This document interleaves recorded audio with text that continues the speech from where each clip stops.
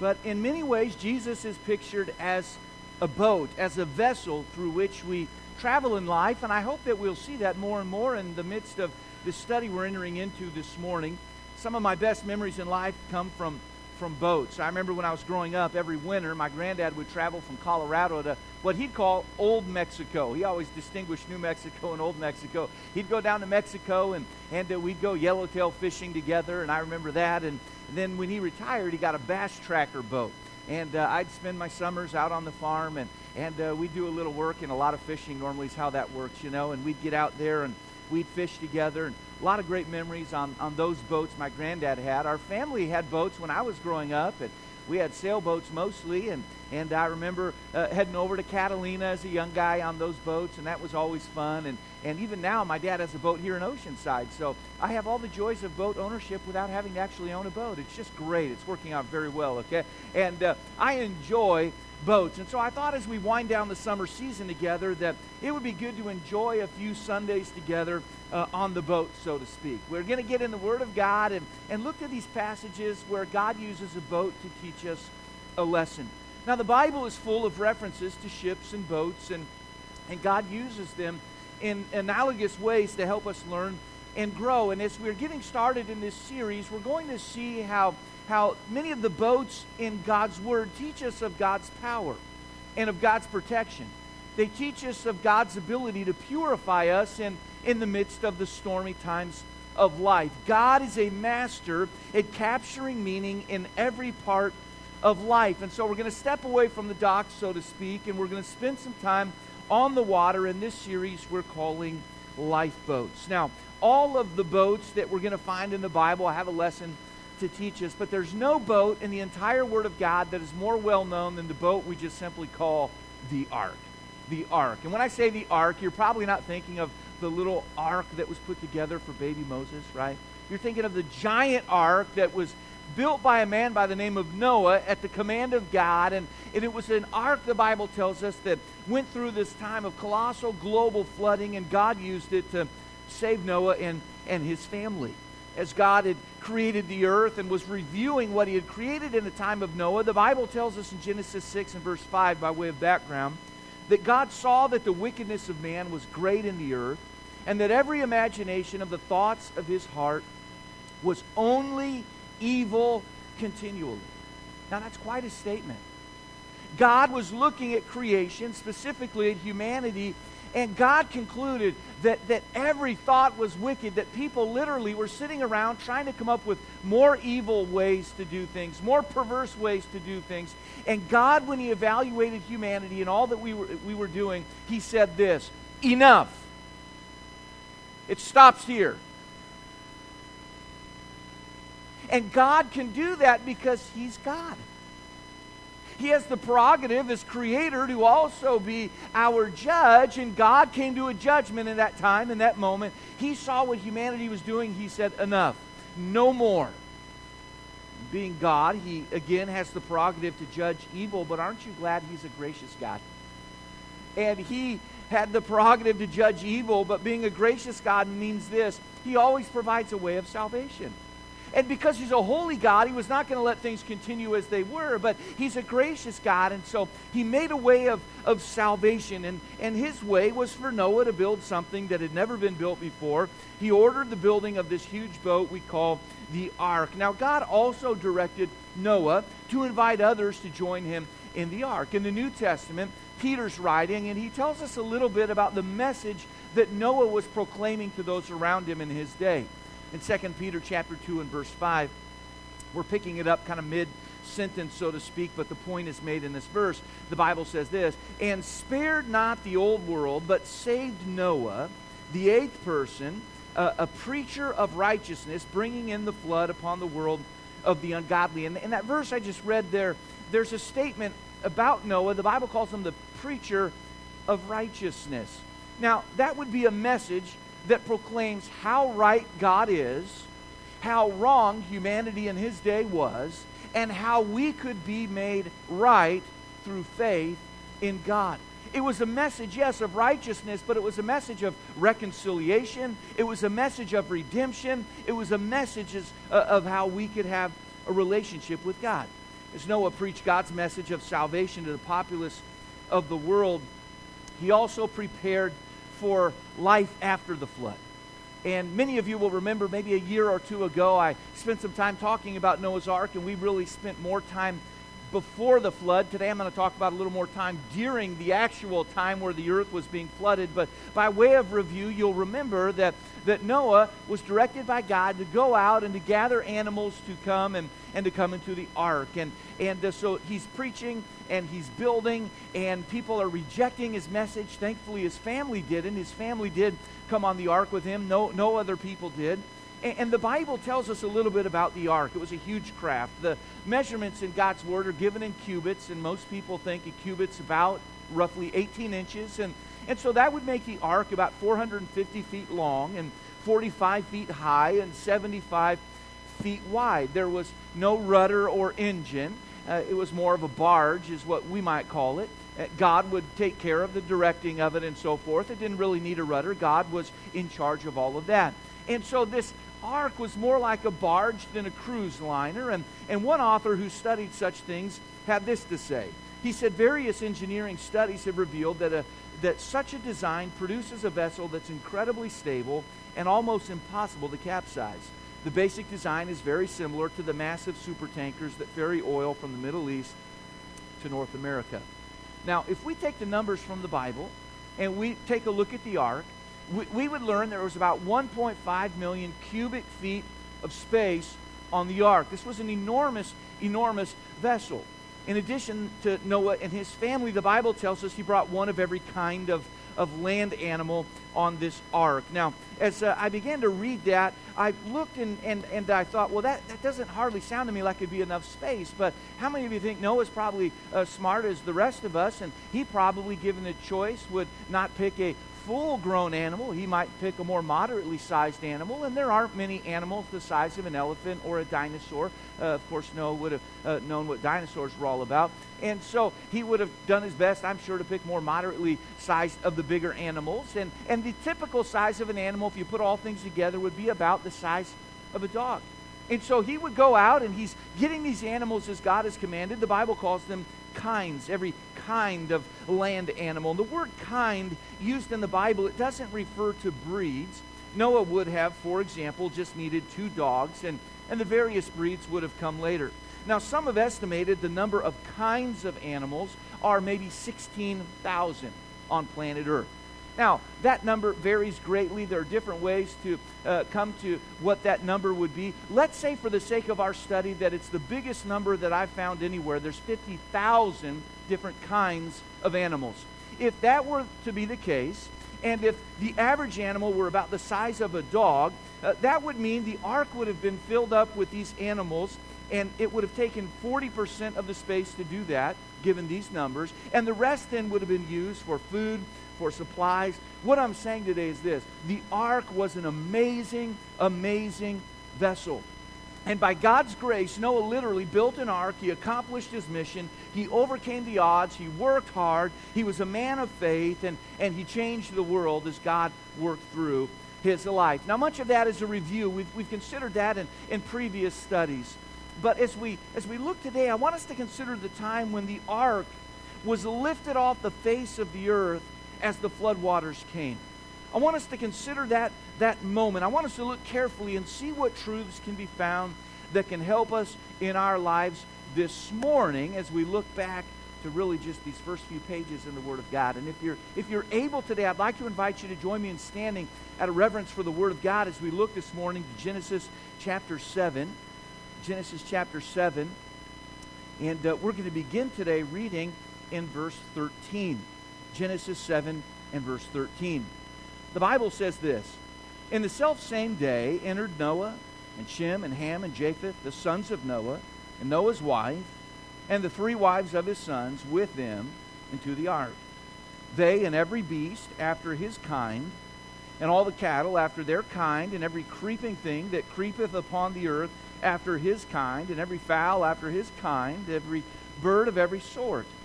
And they went in unto Noah into the ark, 2 and 2 of all flesh, wherein is the breath of life. And they that went in male and female of all flesh, as God had commanded him, and the Lord shut him in. And the flood was 40 days upon the earth. And the waters increased, and bare up the ark, and it was lift up above the earth.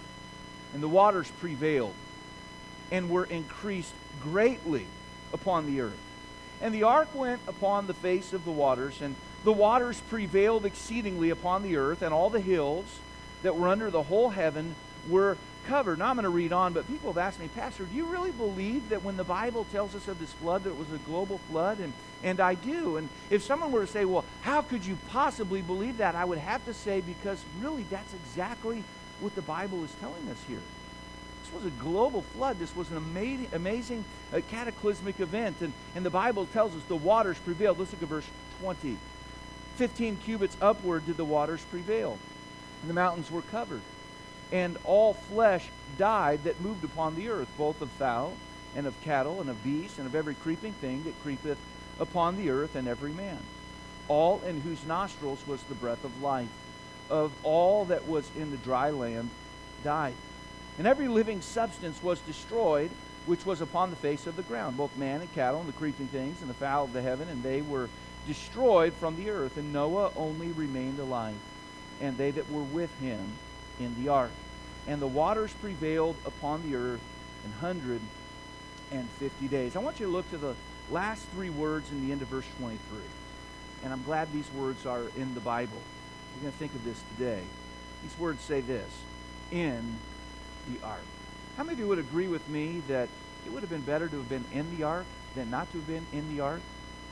And God's word tells us today how we can know in our lives that we're in the ark, so to speak. And I'm really looking forward to kind of unpacking this study with you this morning and getting a good foundation built for more studies to come. And I want us to take a moment now just to ask God's blessing on this time as we look to him in the Word. Our Father, thank you that you are a loving and a gracious God, and we know that you are holy, we know that you are Lord, that you are sovereign, and that you are judge. But God, we're so thankful to know that we can find in you a God who is providing for us at every turn of life an opportunity to come to know you, and if we know you, to grow in our relationship with you. And Lord, we pray that this study we're embarking on today would be a study that would help us to understand you and how you work in our lives even more. I thank you for each person here today. Bless them, help them, encourage them. May those that don't know you today come to know you, and may all of us have a little better understanding of how you work in our lives. We ask this prayer in Jesus' name. Amen. Thank you. You may be seated. As we step on board the ark today, we would have to be impressed with the size. An enormous, enormous vessel. The world had never seen anything like it. It was an amazing, impressive thing that Noah put together. As we walked around on deck, we would take in all the sights. I mean, it was a floating zoo in time. It was amazing. We would take in all the sounds, and you can imagine with all those animals, all the different sounds, and we probably would have to take in some of the smells. Did you ever think about that one, okay? There was a lot of things, interesting things happening on the ark at that time. There would be a lot to see. But something tells me that when the rain started coming down, there probably was a hush over the entire ark. I don't know if you've ever been around when there was a clap of thunder and the rain started pounding. Typically, people get a little bit quiet. Did you hear that? Can you hear that? And something about the sound of a rainstorm coming, usually it quiets us down. And I'm sure that all on board the ark, when the rain began to come down, were feeling a little bit tense at all that was taking place. Obviously, Noah was a man of faith.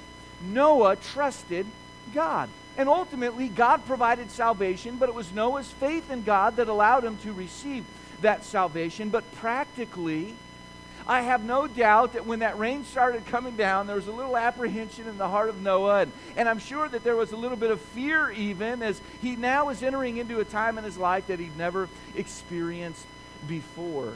Some have said that faith is the absence of fear. I've come to the place in my life where I don't believe that any longer.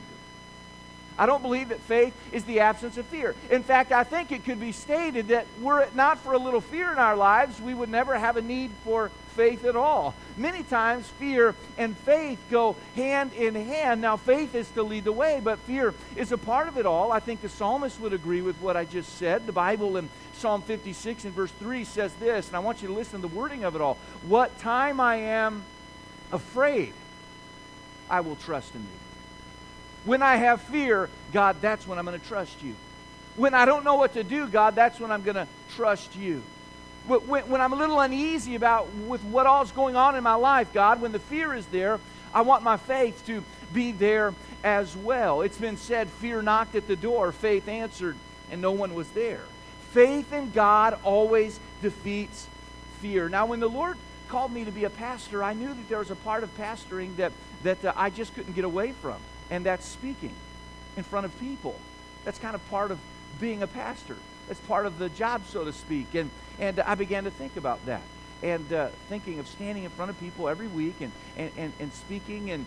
And I still don't know as much as I want to know. I read books all the time on how to be a better communicator. I know a lot more now than I did when we started. But I've got to tell you, after 15 years now in the very same church, it hasn't gotten any easier.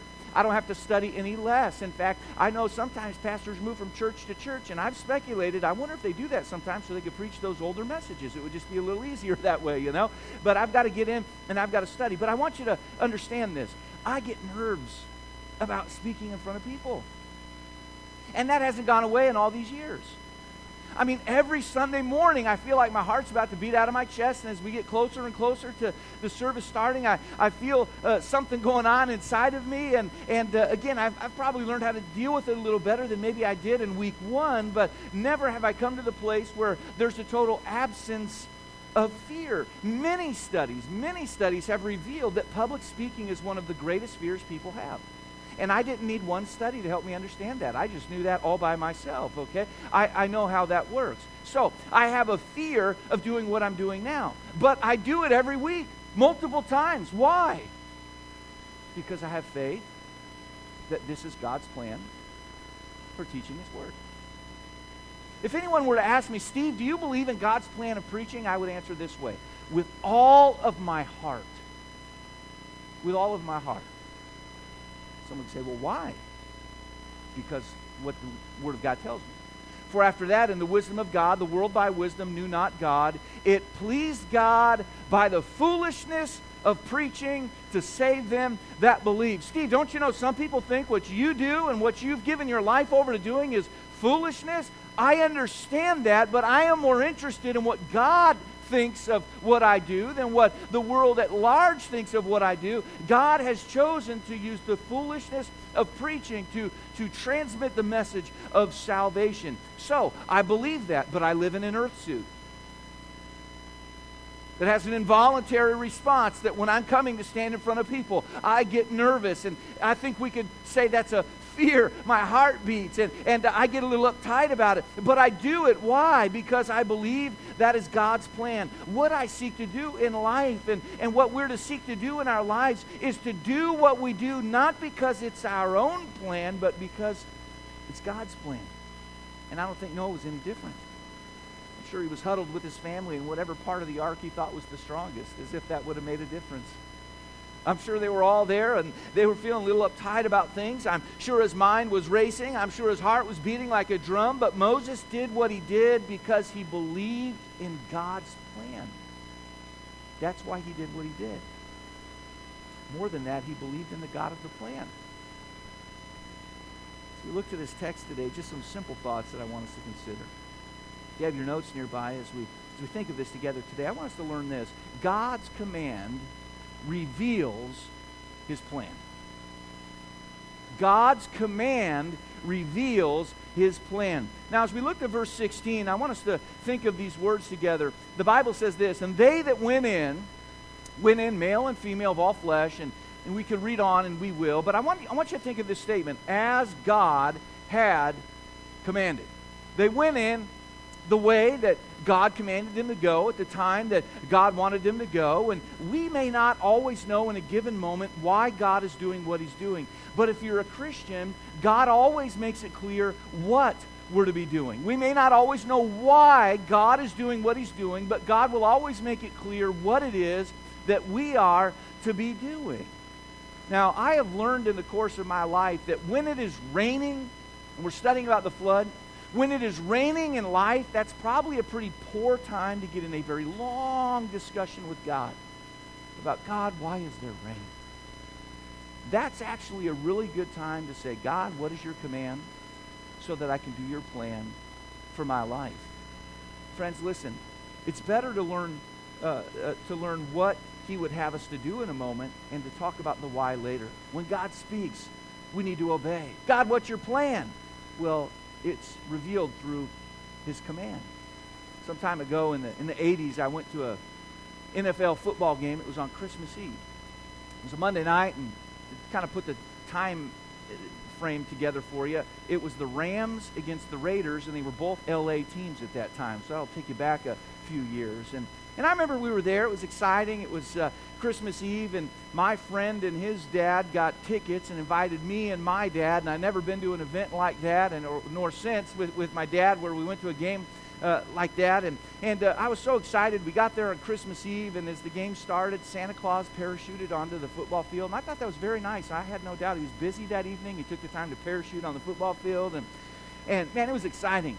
And here's the Rams and here's the Raiders, and they're going after it. And at that time, they both were reasonably good. The Raiders were better at that time than the Rams, but they were going after it. And I remember when the game was about half done, nobody in our whole area was thirsty. What I mean by that is they all had well drunken, okay? What I mean by that is they were all drunk by this time, okay? And there's just a few folks here that aren't, and it seemed like everybody behind us was, and they started hurling insults, and it was kind of good-natured, and then it got a little uglier, and then they started hurling beers at each other, and then before long, they started hurling themselves at one another. And when I say a fight broke out, that's a total understatement. I mean, this was like a riot. It was unbelievable.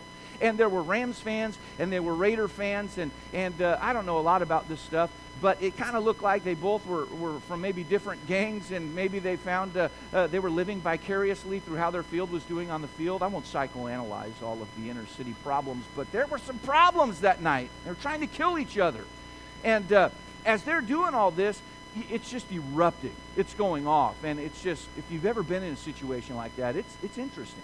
And I remember that when all this is happening, my dad looked at me and he said, Steve, lay down. Well, I didn't want to lay down. People have been dumping their beers over, and it was running down. There were peanut shells and trash. But something in the tone of my dad's voice made me think, now's not a good time to say, what do you want me to lay down for? Why do I have to lay down? Everyone else isn't laying down. And so I just laid down. And I remember my dad laid down literally right on top of me. And about that time, bodies started rolling over our seats. I remember there was an elderly couple sitting behind us, and she didn't get a chance to lay down, and she got pushed over, and her legs couldn't go. Her leg horribly broke, and her husband's trying to defend her, and then he's getting beat up. And before I knew it, man, there were police come running in, and finally police came in riot gear. It was an unbelievable scene. Now, that's not a perfect analogy, but here's the point I want to bring from all that. Here we are in a moment in time, a flood is on. The voice of the Father said, lay down. That made no sense to me. But in that moment, it was a very poor time to have a long, drawn-out discussion with, why do you want me to do this? And why now? And why here? And why me? That was a really good time to just obey the voice of the Father. And after the fact, if I had any questions, I could have said, all right, Lord, let's talk about this. You see, God doesn't mind us asking questions, but when God gives a command, that reveals his plan. And our desire in life should be to fulfill his plan, to do what he gives us to do. I like the way the psalmist said it in Psalm 48 and verse 14. For this God is our God forever and ever. He will be our guide even unto death. And if you're a believer, when the body dies physically, we're still very much alive spiritually. And we can ask God a lot of questions then as well. Let God be your guide, even unto death. Follow the Lord. Follow his command, and you will fulfill his plan. Now, God doesn't need to speak to us audibly as he did to Noah. Why? Well, because we have the Word of God. We can open the Bible and find God's commands for our life, and therein we'll find his plan. There's not an issue of life that is not addressed in this book we call the Word of God. God's command always reveals his plan. There's another thought for us in this text. When the rain of life comes down, God can lift us up. When the rain of life comes down, God can lift us up. Listen to these words in verse 17. I love the way it says this. And the flood was 40 days upon the earth, and the waters increased, they got more, and bare up the ark, and the ark, was lift up above the earth. The rain came down and increased, and the rain, as it increased, literally was the source that lifted up the ark. Now that's how a boat's supposed to work.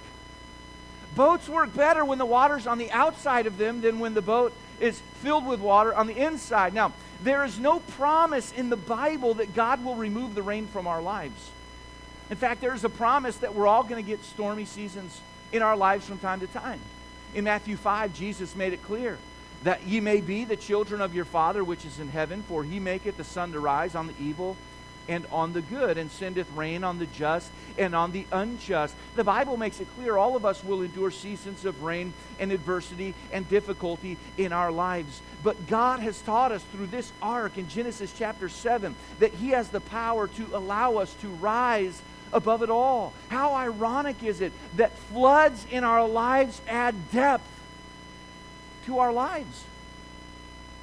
And that which comes down has the ability to lift us up, to take us places we never could have gone before. Many times those occasions that we go through that we think are so hurtful and difficult, and I know they are hurtful and difficult, but may we never forget that by God's grace, those things that come down on us like that have the ability to lift us up and help us to learn and grow and move in life. I'm thankful for that. You see, if you've been saved by the blood of Jesus Christ, born again into God's family, you've been made new in him. And you've been built to float above the flood. You see, it really didn't matter if that flood was 3 feet or 300 feet or 3,000 feet or 30,000 feet deep. That was irrelevant. If you're in an ark that'll float, it does not matter how deep the flood gets. Some of you are in flood waters right now. Let me tell you something. If you're on board the ark of Jesus Christ, so to speak, you can be comforted in the reality that as the waters increase, it'll bear up the ark, and it'll add depth and richness to your life that can only come through a storm of that magnitude. The Bible says the ark was lifted up above the earth. One thing I know about being lifted up in our lives is this: we can't do it ourselves. You just can't do it yourself. Now look, I know pop psychology. I'm supposed to tell you something. You can see it and you can believe it, you can achieve it, and all this kind of stuff. And I'm here to tell you today, here's my encouraging statement for you. You ready? You might want to write this down. You can't do it. You just can't do it. You can't lift yourself up. The Bible makes that clear. We have to trust the plan of God and the God of the plan. And one thing I know is that when I think that I can lift myself up, I'm being prideful, and pride actually does the opposite. It leads me down. Listen to how Proverbs tells us this. Proverbs 16 says this: pride goeth before destruction, and a haughty spirit before going down. A fall. Pride leads us to a fall. And that's just clear. We simply don't have what it takes without God. The Bible says in 2 Corinthians 3:5, not that we are sufficient of ourselves to think anything of ourselves. The Bible lets us know that our sufficiency is of God. But there is a commodity in our lives that helps us to rise above. It gives us a little buoyancy, so to speak. James, the brother of our Lord and Savior Jesus Christ, told us about it. He said this: humble yourselves in the sight of the Lord, and he shall lift you up. Get full of yourself, you're going down. Humble yourself, God will lift you up. Buoyancy. Humility is the personal flotation device of life. Humble yourself. When it's raining, know that God can lift you up. I just love the fact that God can use a trial in life, get this, to take us higher. How good is God to let a flood be the catalyst that takes us to heights in life we never could have gone without it? I'm grateful for a God who can work that way. I think of a songwriter who wrote these words: God is too wise be mistaken. God is too good to be unkind. So when you don't understand, when you don't see his plan, when you can't trace his hand, trust his heart. Let me tell you something about the heart of God that the ark teaches us. He's always got a plan. And his plan, as we follow it, always leads us to go higher in life. As we continue looking together, I want to finish with just a simple thought, but it's this. God has a plan, and you're in it. God has a plan, and you're in it. In these last verses, if we were to take the time to read through them, we could see there's kind of a theme. In the last verses, the Bible says this: they that went in, words, remained alive. Those that went in the ark, they remained alive. Those that didn't, they didn't. But those that went in, they remained alive.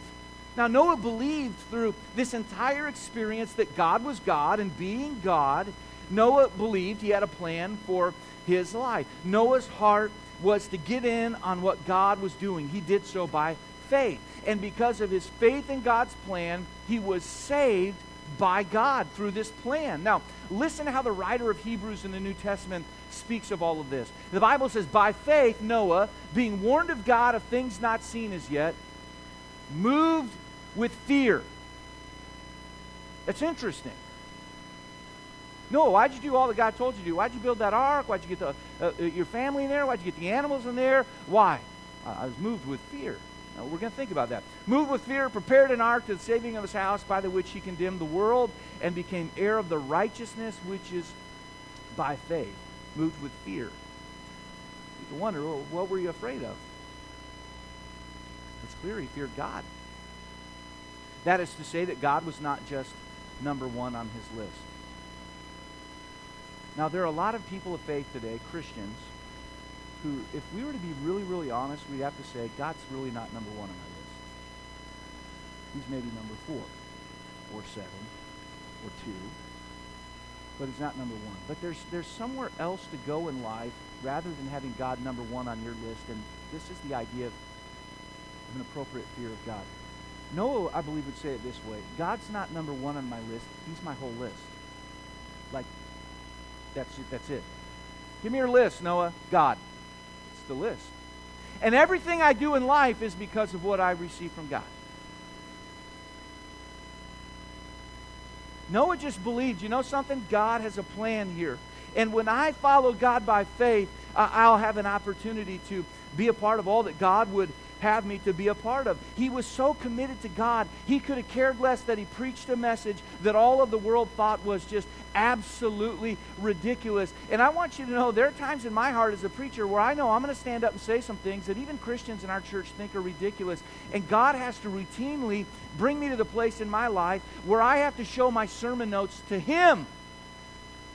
God, do you like this? Is this pleasing to you? Is this consistent with your word? Is this what you would have to be said? The wrong question is, what does everybody want to hear? The question is, what does God want to be stated? And there are times where I'm preaching the truth, and I know there are people in our church who think Pastor's absolutely ridiculous. And the unsaved people, they think I'm out of my mind. I'm the radical right crazy person, right? And Noah was a man that had such a faith in God, such a fear of God. He said, I'm not going to fear everybody else. You could think my methods are ridiculous. You could think my message is ridiculous. But you know something? I don't fear you as much as I fear him, he would have said. So I'm just going to go ahead and do what God tells me to do. It's been said, if you fear God, you don't need to fear anybody else. Man, you can have a courage emerge in your life when you have that appropriate holy reverence and respect for God. He was wise, Noah was. Because in these verses before us, if we were to take the time to go through them, the Bible says the waters prevailed. The waters prevailed exceedingly, verse 19. The waters prevailed, verse 24. Listen, the flood came and the waters prevailed on the earth, but the waters did not prevail over Noah and his family. Why? Because they were on the ark. He was saved because he was in the ark. Now I'm glad to share today that God can use the tough times in our lives for a purpose that is consistent with his plan. But I want to remind you today that his plan transcends our time. God's plan is an eternal plan. It's bigger than we might think. And the only way to be a part of his plan is to accept him by faith as Noah did. Just as Noah's sermon of salvation from the coming flood was extended to all, God's plan today is that his message would be shared with everybody, that everybody can come to him by faith and have a relationship that will bring spiritual salvation through faith in Christ. No, we are not going to get in an ark as Noah did. But as we enter into a relationship with God, a relationship that lasts forever, we're entering into an ark of sorts, to use that analogy. Think of that. Noah said that the rain was coming. Everybody laughed at him, but then it came. And friends, I want you to know something. The Bible teaches us that our physical lives are limited. The writer of Hebrews made a statement I think we need to hear often, to be reminded of. It's appointed unto men once to die. Now, I don't want to be morbid today, but I think it would do all of us well to be reminded from time to time that we have a shelf life. It's not going to go on forever and ever as it is right now. It's appointed unto men once to die. But after this, and we need to think of this as often as we think of the other, the judgment. Now, I'm not the judge. We know that. And you're not the judge for me. I know that. God is. And there are two ways that people are judged. First of all, they'll be judged.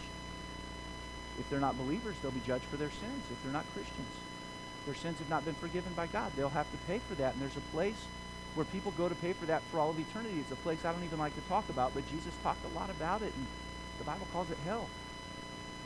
And for people of faith, the judgment is more for that which we've done with our lives, and it's not for penalty, but for reward. But all of us in this room at some point, barring the return of Christ, our physical lives will end, and we'll step across that threshold, so to speak, and our lives will be judged. What can a boat teach us? I'd say it can teach us a lot. It can teach us a lot. The ark teaches us that God has a plan. He looked at the world and said, look at this. Enough. An outsider may have said, you know something? This whole thing's gone horribly wrong. God's made a terrible mistake. But God said, no, I've got a plan. I've always got a plan. This plan was in our... God has a plan. And through faith, we've learned we can be a part of it all. The question today is this. Are you on the ark? I'll word it this way. Are you in a relationship with God? You know that you're going to spend forever with him. The ark, as we've seen, was made of wood, just like the cross upon which Jesus died. The wood on the ark was covered with what the Bible calls pitch, but the Hebrew word for pitch in the Old Testament is the same word for atonement, the word that references that which Jesus did for us with the covering of his blood. And so in the wood we see the cross, and in the pitch, in the covering, in the atonement we see the blood of Jesus. The water couldn't get in because of that. There was only one ark, and there's only one way to God, and that's through faith in Jesus Christ, God the Son. It's through faith. Everyone who came into the ark was saved, and all who come to Jesus will be saved as well. Jesus in John 6 gives us something we need to think about. He said, "The Father giveth, all that the Father giveth me shall come to me. And him that cometh to me, I will in no wise cast out." Let me tell you what that means. That means the door on the ark is wide open. And Jesus is saying, hey, a flood's a-coming. Come on. Come to me. Come to me. I know you have sins. I can forgive those. I've paid the price. I've taken care of everything. Trust me. Turn from what you're doing. The Bible word for that's repent. Turn from what you're doing and come to me. Trust me. Repent and believe. Now, as we read in Genesis 7, and referenced even Genesis 6, the time came where the Bible says the Lord shut them in. God shut the door. And there's coming a day where this offer that God's extending to everybody for salvation, it's going to come to an end, and the door's going to be shut. That's why it's really important that while we hear a message like this, that we allow it to evaluate our lives. And we allow it to bring us to the point where we deal with this matter. Do I have a relationship with God? And if we're people of faith, the area we need to be thinking is, am I living by faith? I mean, am I afraid of what the world thinks of me as I follow God, or is my appropriate fear and reverence of the Lord leading me to live? What's motivating me in life? Am I honoring the Lord? Do I live my life with an understanding that He does have a plan, and am I plugging into what He's doing? Or am I, as a Christian, just kind of a sheeple, as we say, not a sheep in God's pasture, but kind of the type of person that just takes our cues from the culture, and we just do whatever everyone else does, you know? I think this ark in the Old Testament can teach us so many great lessons. Are we willing to learn it? I want us to think on this today and in the weeks to come. Let's pray together. Our Father, thank you for this morning.